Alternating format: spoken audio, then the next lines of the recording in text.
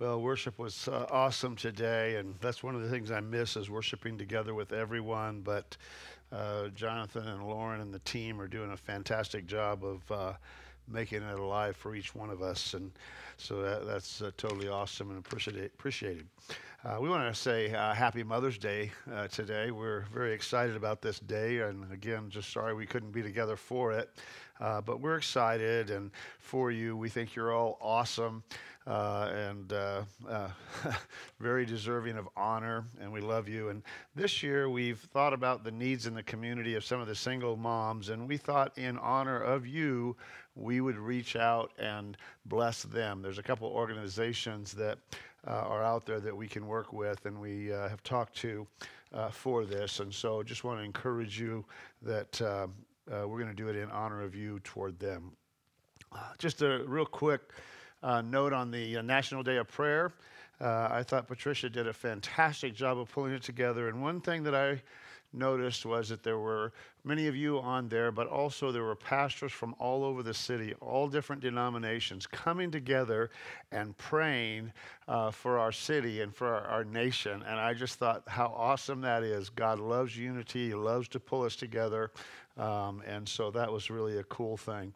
And then I want to just talk for a moment about our reopening plan. We've talked about the date most likely being the 24th of this month. We'll have some stuff put together for it. We'll have to go with the city's social distancing rules, and we'll have masks here for those that would want one of those and need those. We also will have hand sanitizers and everything sanitized as well as possible.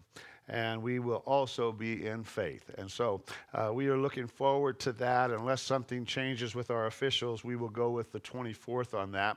And we will continue to do online streaming for those that don't feel comfortable joining back together yet, and that's fine.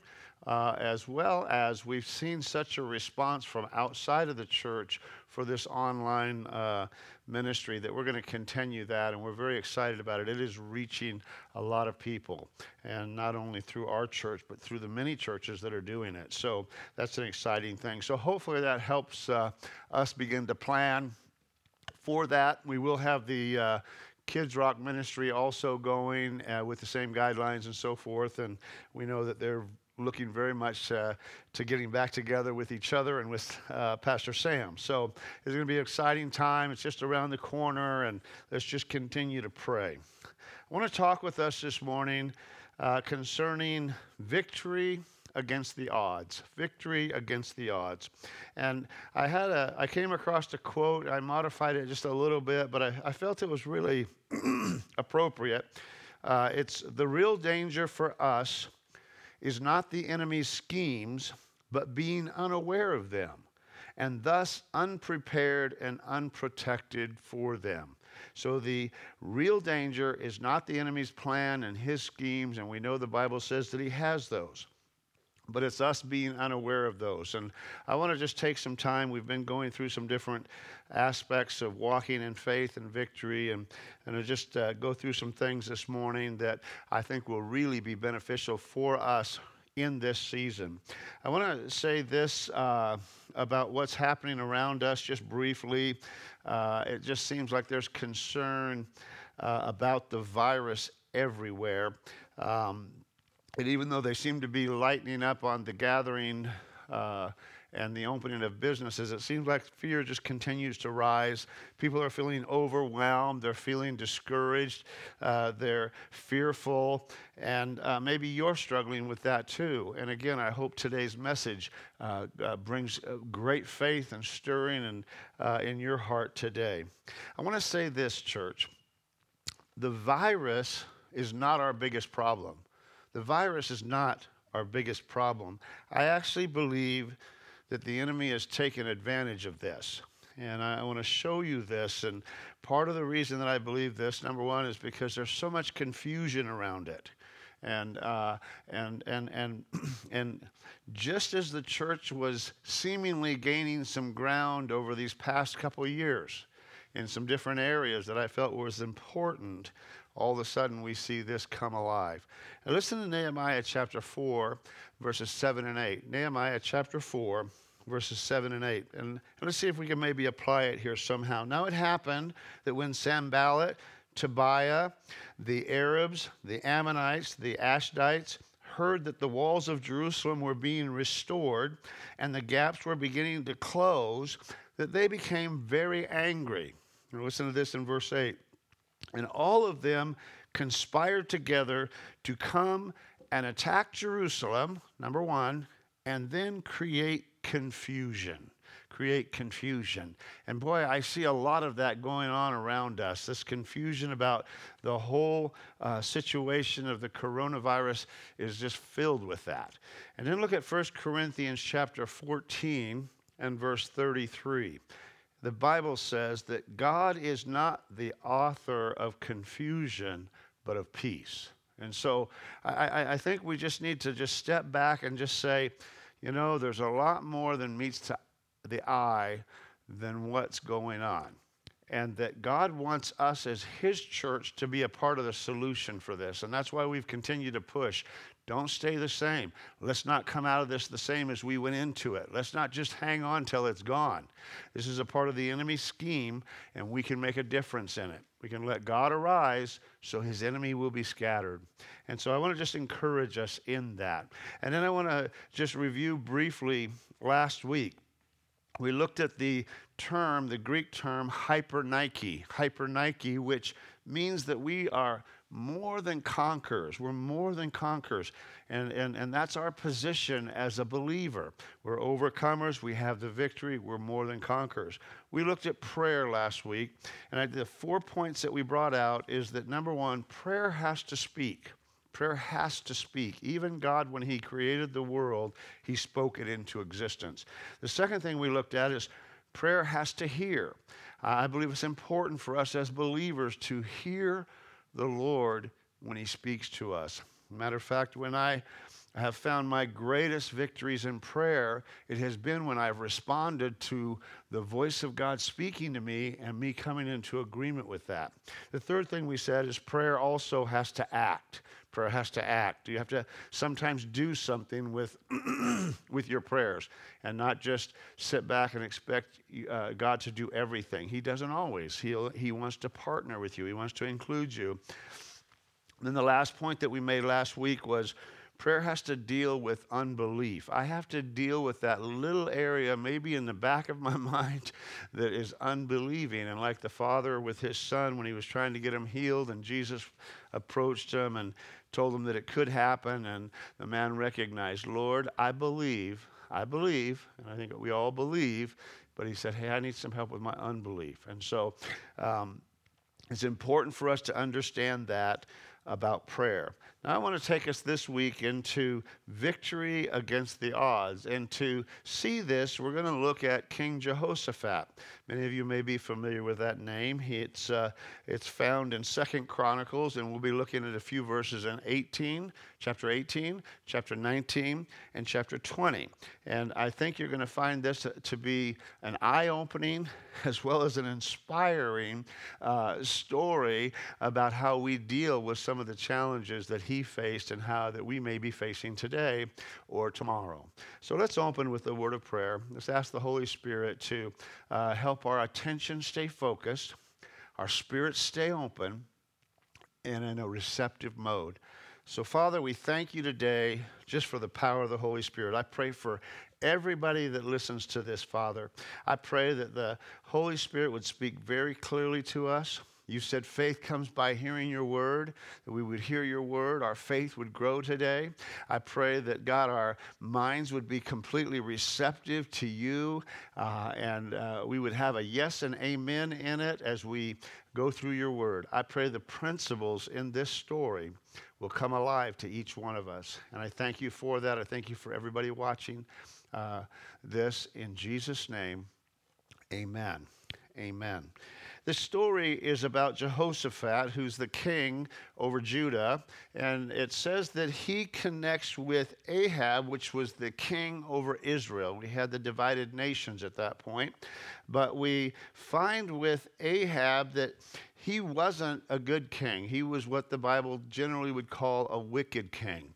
Jehoshaphat was a good king, but he connected himself with King Ahab at a certain point in his journey and began to lean toward his ways more so than God's ways. And Jehoshaphat then gets asked by Ahab to go to battle with him. So he gets him over there. He makes a connection. Ahab has idols all around him. And obviously they're impacting Jehoshaphat. And he calls them together and he asks them to go to battle with them. Well, Jehoshaphat approaches him then, and this is in chapter 18. Jehoshaphat approaches him and says, hey, I think we should inquire of the Lord. And so as we read in these verses that I'm going to read in just a moment, we're going to see that Ahab has this whole lineup of false prophets, or the idols prophets, that he calls on.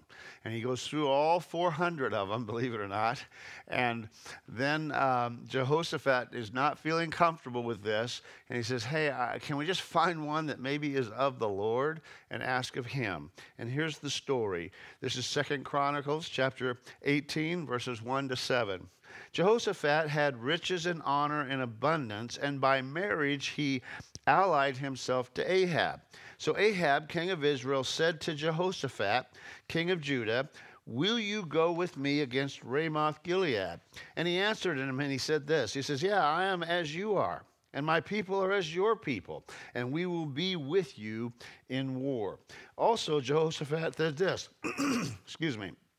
He said, Jehoshaphat said this, please inquire for the word of the Lord today. That was often done with the kings. Most of the kings, the good kings, had prophets alongside of them, and they would ask them before they would go out and do something. And verse 5 says this here. It says, then the king of Israel gathered the prophets together, 400 men, and said to them, shall we go to war against Ramoth Gilead, or shall I refrain? So they said, go up, for God will deliver you into the king's hand. But Jehoshaphat, again, his conscience still working, entangled with the wrong person, but his conscience is still working. He says, is there not still a prophet of the Lord here that we may inquire of him? Is there somebody that's connected with the only true God that we can call on?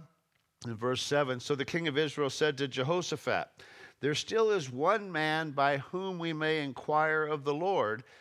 Listen to this here. But I hate him because he never prophesies good concerning me, but always evil. And so they end up listening to him, but not taking his advice. He had told them not to go to battle.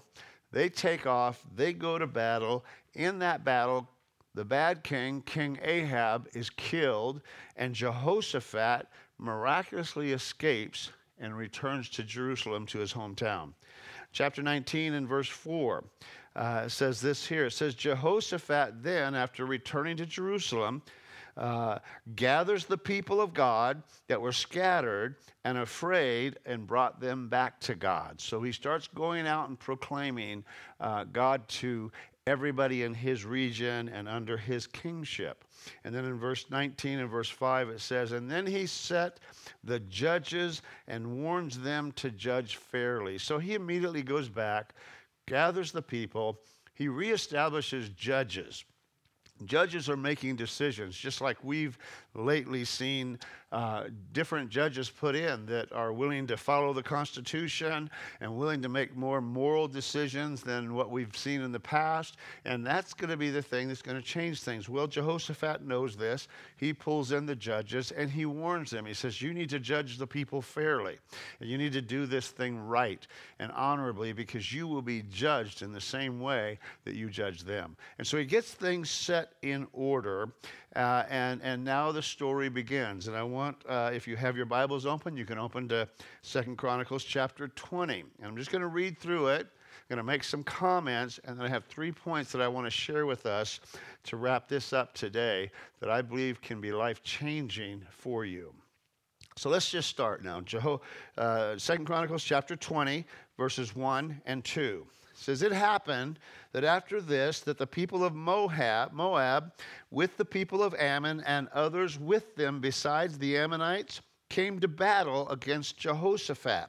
And then some came and told Jehoshaphat, saying, hey, a great multitude is coming out against you from beyond the sea, from Syria, and they are in Hazanion Tamar.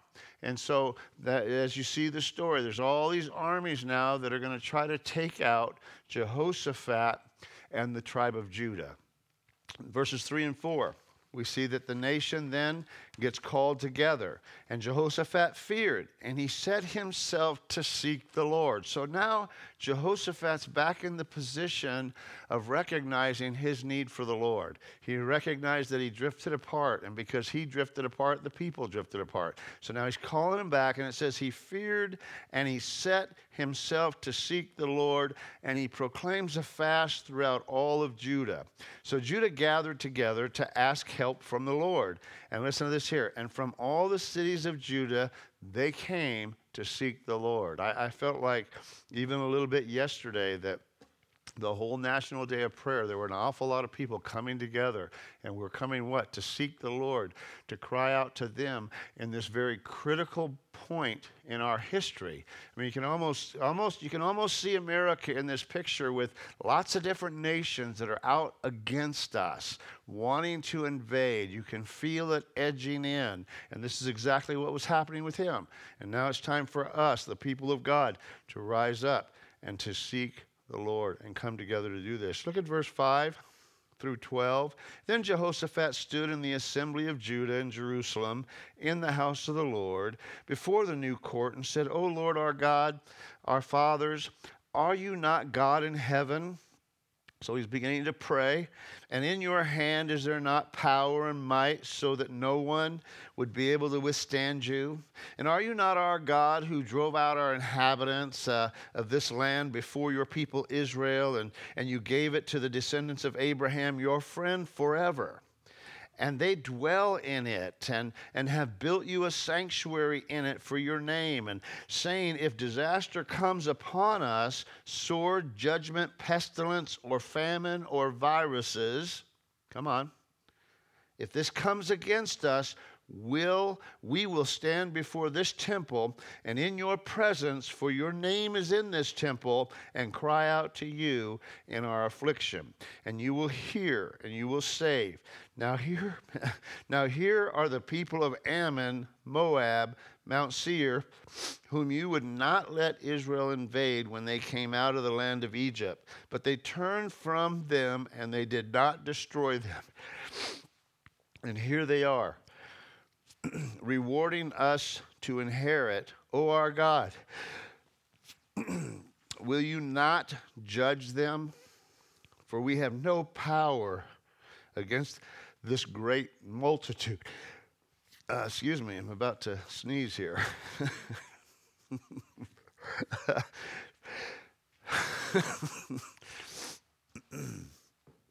Our God, will you not judge them? For we have no power against this great multitude that is coming against us.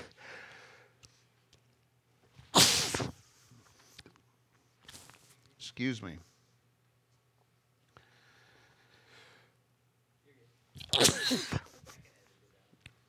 Good, because there's always a lot.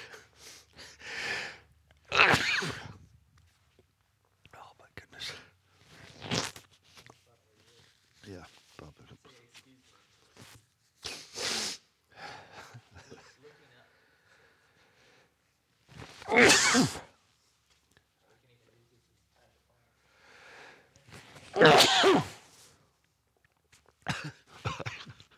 I've been fighting it for a bit here.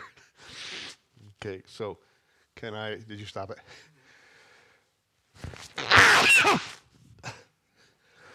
Oh my goodness.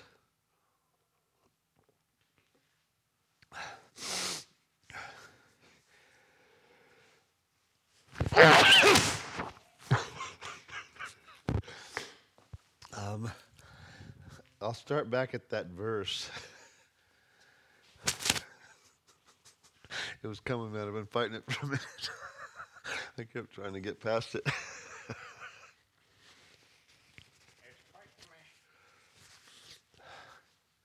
So I knew if one came. 6 more. Yeah. On the way. Okay.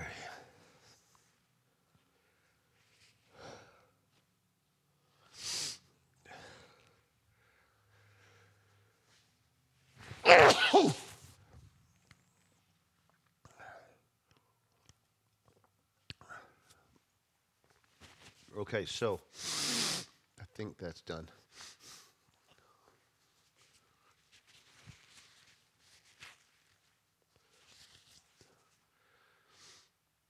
Ready? And I'll start. I'll start over at this verse.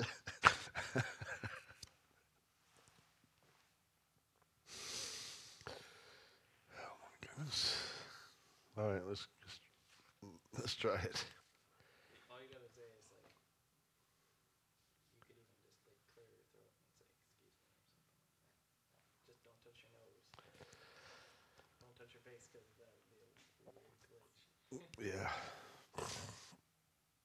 Ready?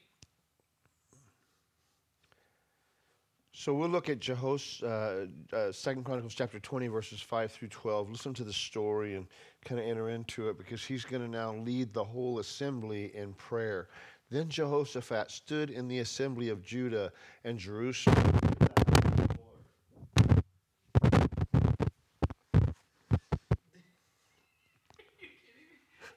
I started over. Stop. Stop. Yeah. You gotta say excuse me. Huh? Say excuse me while you're looking at the screen. And then, Excuse me. yeah, say that. And then you can come back. Just start like that. So chapter 20, verses 5 through 12. You didn't say excuse me. You going to leave that in? Did you say excuse me? Yeah. Well, yeah, because the last thing was you doing a cough. Right. I can clip it and then, excuse me. Well, just clip it all the way back and start where I started reading the verse. Oh, okay. That would be. Am I going? Yeah, You you're better make sure you clip this out. Go for it. I just ripped my.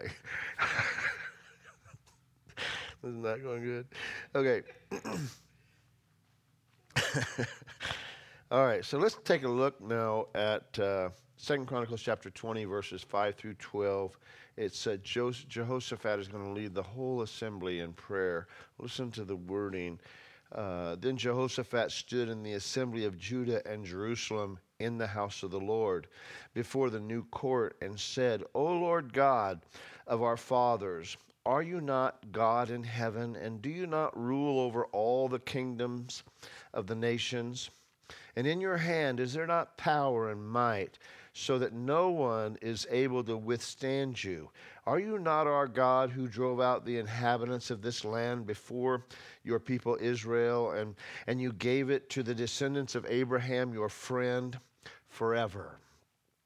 And they dwell in it, and have built you a sanctuary in it for your name, saying, if disaster comes upon us, sword, judgment, pestilence, famine, viruses, we will stand before this temple and in your presence, for your name is in this temple, and cry out to you in our affliction, and you will hear and save. And now here are the people of Ammon, Moab, and Mount Seir, whom you would not let Israel invade when they came out of the land of Egypt, but they turned from them and did not destroy them. Here they are, rewarding us by coming to throw us out of your possession, which you have given to us to inherit. In other words, the land.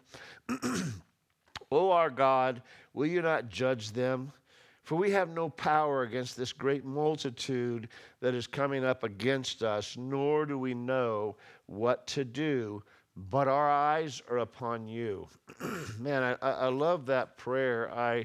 I feel like, certainly he's not reminding God about who he was, but I think in that prayer, he was reminding himself of all the great things that God had done, and he was reminding himself of the land that God had given him and the promises that he gave him, even taking it back to the father Abraham.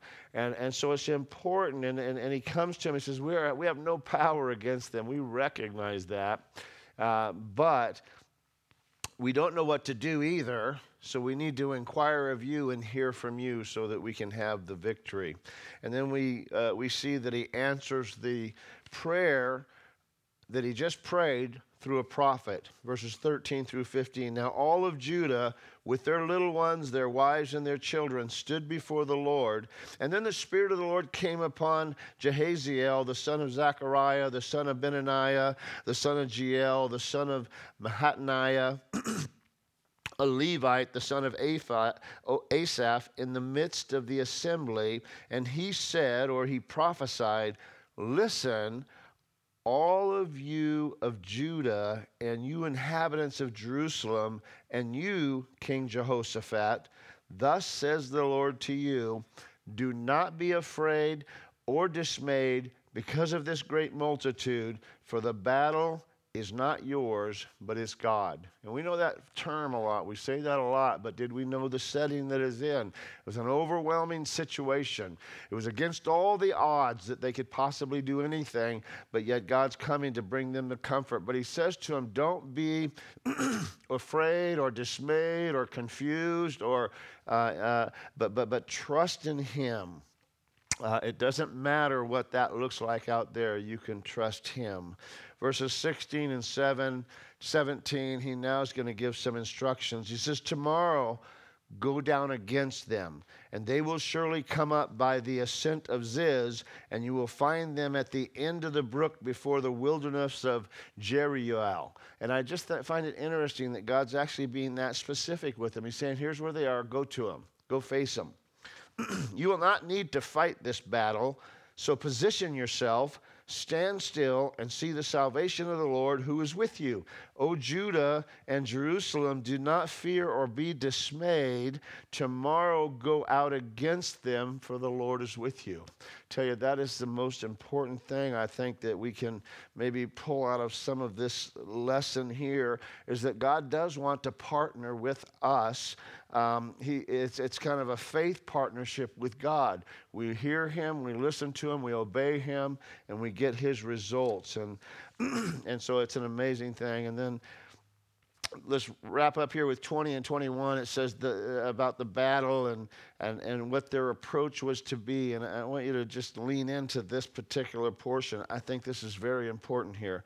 So they rose early in the morning, went out into the wilderness of Tekoa, and as they went out, Jehoshaphat stood and said, hear, O Judah, and you inhabitants of Jerusalem, believe in the Lord your God, and you will be established. Now listen to this.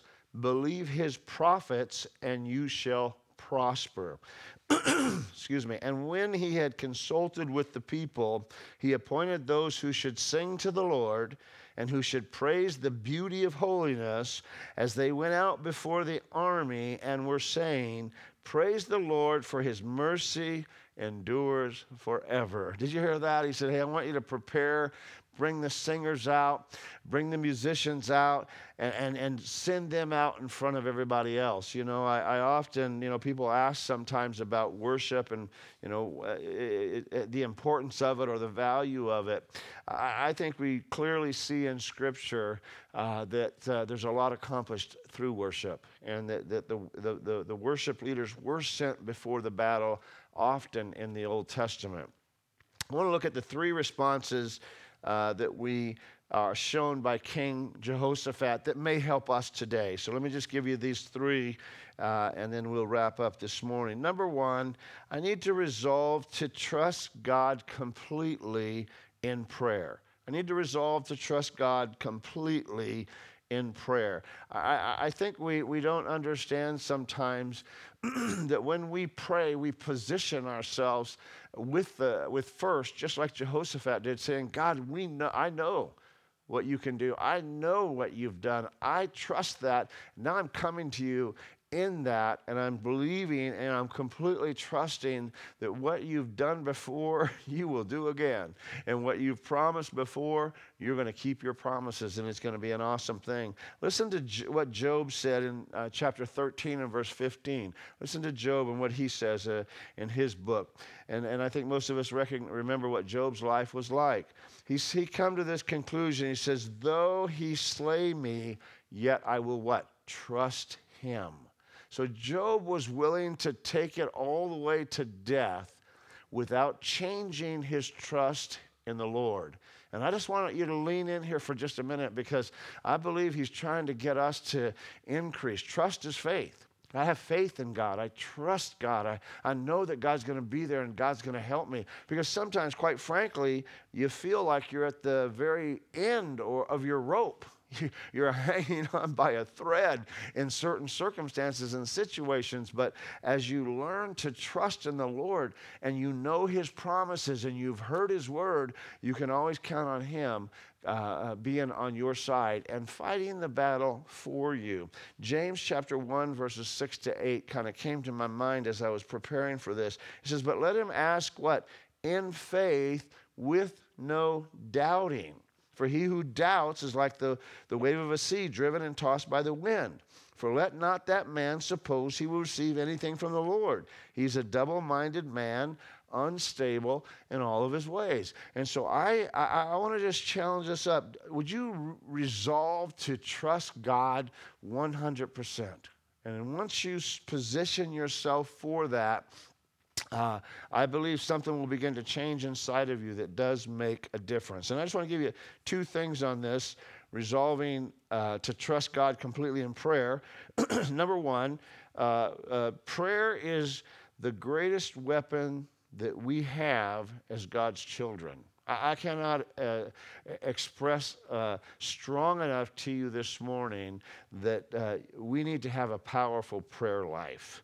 It's a powerful key that gives us the victory over every oppression, everything that comes against us. Prayer is the key to that. And as I mentioned earlier, that I have found that when I step into a place of prayer and I hear clearly what God says, and I stand up and come out of that time in agreement with it, you always will see that miracle power. And as you grow in your prayer time and your relationship with God, I think you'll begin to experience that more. So prayer is the greatest weapon that God has given us. And God sometimes permits staggering odds to come against us just to drive us to our knees, get us back to our knees. That's exactly what he did to Jehoshaphat. He had odds against him. He went to his knees. He started seeking the Lord. And then the second thing about prayer, B, is prayer is the proof that we trust him. Let me just say it this way. If I am not praying, then I'm not trusting him. I'm trusting me. I'm saying I have enough wisdom and insight to work through this. And I would just, again, challenge us to let's just take this whole concept of prayer, reprioritize it, and let it be a part of our everyday life, and not just in the morning at one time, but just throughout the day that we're communicating, talking to God. That's prayer. And we're hearing from him, and we're trusting him, and we're seeing his hand move. Second thing that I would say, besides resolving to trust him, and what I see here in this story with Jehoshaphat, is that I need to learn to receive the prophet. Let me just reread this chapter 20 of 2 Chronicles, verses 14 and 15. It says, Then the Spirit of the Lord came upon Jahaziel, the son of Zechariah, the son of Benaniah, the son of Jeiel, son of Mattaniah, and the Levite, the son of Asaph, in the midst of the assembly. And he said, Listen, all you of Judah, and you inhabitants of Jerusalem, and you King Jehoshaphat, thus says the Lord, do not be afraid nor dismayed because of this great multitude, or this giant crisis, or this huge problem, this huge challenge, this huge battle. Do not be afraid, for the battle is not yours, but it's God's. So we need to learn to rely on the prophets. And of all the ministries, I think, that have been maybe slow for people to grasp, for the church to grasp, or maybe even quick to reject, it's that ministry of the prophetic. But I want to just give you the three realms of prophecy that if you begin to trust in them and believe in them and function in them, you can do it safely, securely, and literally will change your life. We're called to be a prophetic people. We're the body. He's the head. Jesus is the head, and so he's going to have a prophetic body. The first realm of the prophetic is actually your Bible. This right here. If you read Revelation chapter 22 and verse 18, and listen to this. It's at the very end of the Bible. He says, "For I testify to everyone who hears the words of the prophecy of this book." Speaking of the Bible that you have in your hand. If anyone adds to these things, God will add to him the plagues that are written in this book. So this Bible, the book that we have, is a living book. It's a prophetic book. Every time you read it, you're actually learning to hear the prophetic voice of your God. Because every aspect, every part of it is prophetic. That's what he's saying. Hey, you hear the words of the prophecy of this book. And we hold it really as the highest level of prophecy that we gauge everything else against. The second aspect of the prophetic words is the Holy Spirit who speaks prophetically to you directly. If you read John chapter 16, Jesus is giving his teaching on this, and he says, hey, I'm getting ready to go to the Father. He's about to be crucified. I'm getting ready to go, but I'm going, and when I go, I'm going to send the Holy Spirit, the person of the Holy Spirit, back here to you to live in you. And he says in John 16, I won't take time to read it, but you can read this, and I hope you would. And when I go, I'm going to send the Spirit. He's going to lead you. He's going to guide you. He's going to show you things to come. And so you have the prophetic Holy Spirit speaking to you. The third aspect of the prophetic that we have as believers is that the New Testament says that there's prophets, Ephesians chapter 4.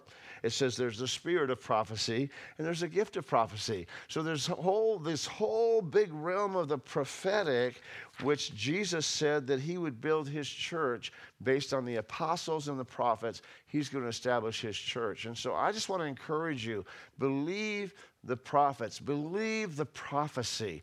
And again, it's just something that as you grow in, you can become confident in it.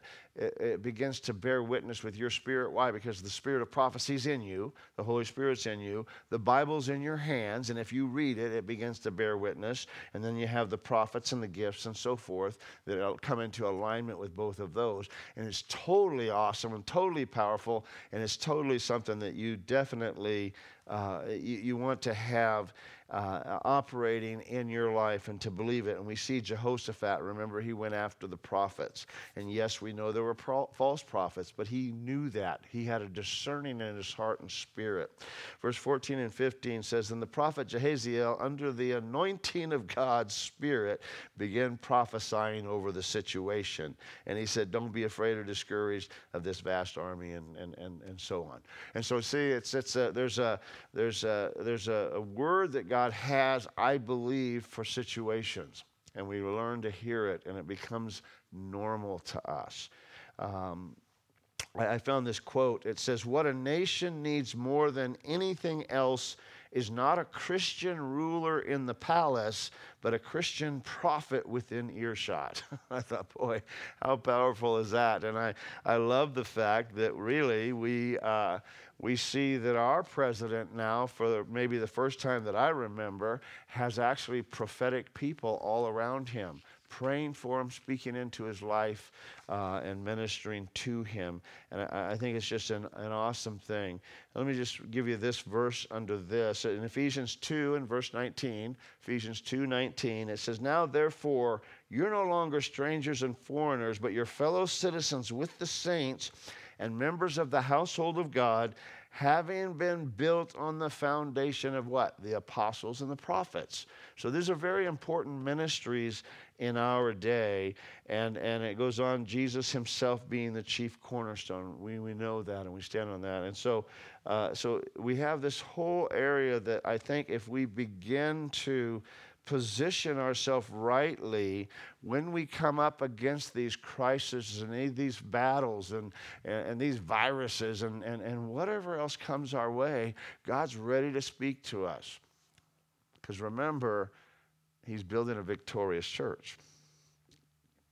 And that's you and I. That's you and I. And the third thing and the last thing here that I want to bring out of this lesson that we get from him, and this is so powerful, it releases, number 3, release songs of deliverance. Release songs of deliverance. Now, some of you are going to have to take some singing lessons. I'll just tell you that right now. It's important for us to understand the place that worship plays in our lives and has played in the lives of the church from the very beginning, and that we step into this. Chapter 20 and verse 18, and Jehoshaphat bowed his head with his face to the ground, and all of Judah and the inhabitants of Jerusalem bowed before the Lord, worshiping the Lord. And then the Levites of the children of the Kohathites and the children of the Korahites stood up to praise the Lord God of Israel with voices loud and high. And so they rose early in the morning. They went out into the wilderness of Tekoa, and as they went out, Jehoshaphat stood and said, "Hear me, O Judah, you inhabitants of Jerusalem. Believe in the Lord your God, and you will be established. Believe his prophets, and you're going to prosper." And when he had consulted with the people, he appointed those who should sing to the Lord and who should praise the beauty of holiness. And as they went out before the army, they were singing, "Praise the Lord, for his mercy endures forever." And verse 22, and now when they began to sing and praise the Lord, let me repeat that. Now when they began to sing and praise the Lord set an ambush against the people of Ammon, Moab, Mount Seir, who had come against Judah, and they were defeated. Wow.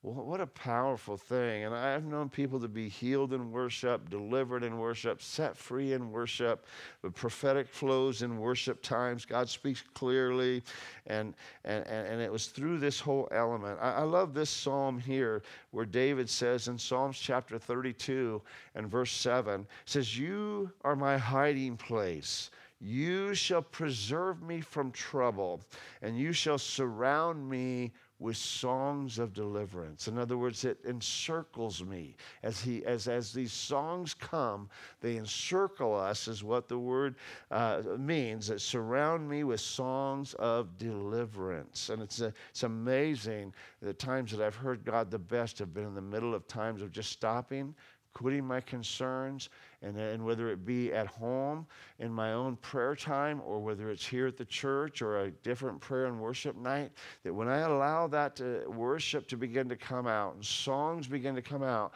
man, God just begins to speak so clearly. And it just begins to flow. It's like it flows out of heaven for us. And maybe that's why there's such a struggle against worship. It is because the enemy knows how powerful it is. When you worship, he encircles you with songs of deliverance. I think it's just so awesome. I just almost can't wait to get back into worship here. And so here's the 3 things that I just said that Jehoshaphat went. God will give us the victory over overwhelming odds in this present day if we will resolve to trust God completely in prayer, if we will receive the prophet, and if we will release songs of deliverance. And trusting him, trusting in the Lord, actually starts when we give him our heart and we give him our life. And so I just want to again open open up your thoughts to maybe if you've not received or you've not drawn close to God, you're far from God, that today would be the day that you lean in and you just say, God, I want to trust you. God, I want to trust your word, the prophetic word that you've given to us and preserved for so many years. God, I want to be encircled, and I want to find deliverance from my woes and my challenges and so forth in life. And so I want to come to you today, God, and I'm going to first take my first step by giving you my heart and my life.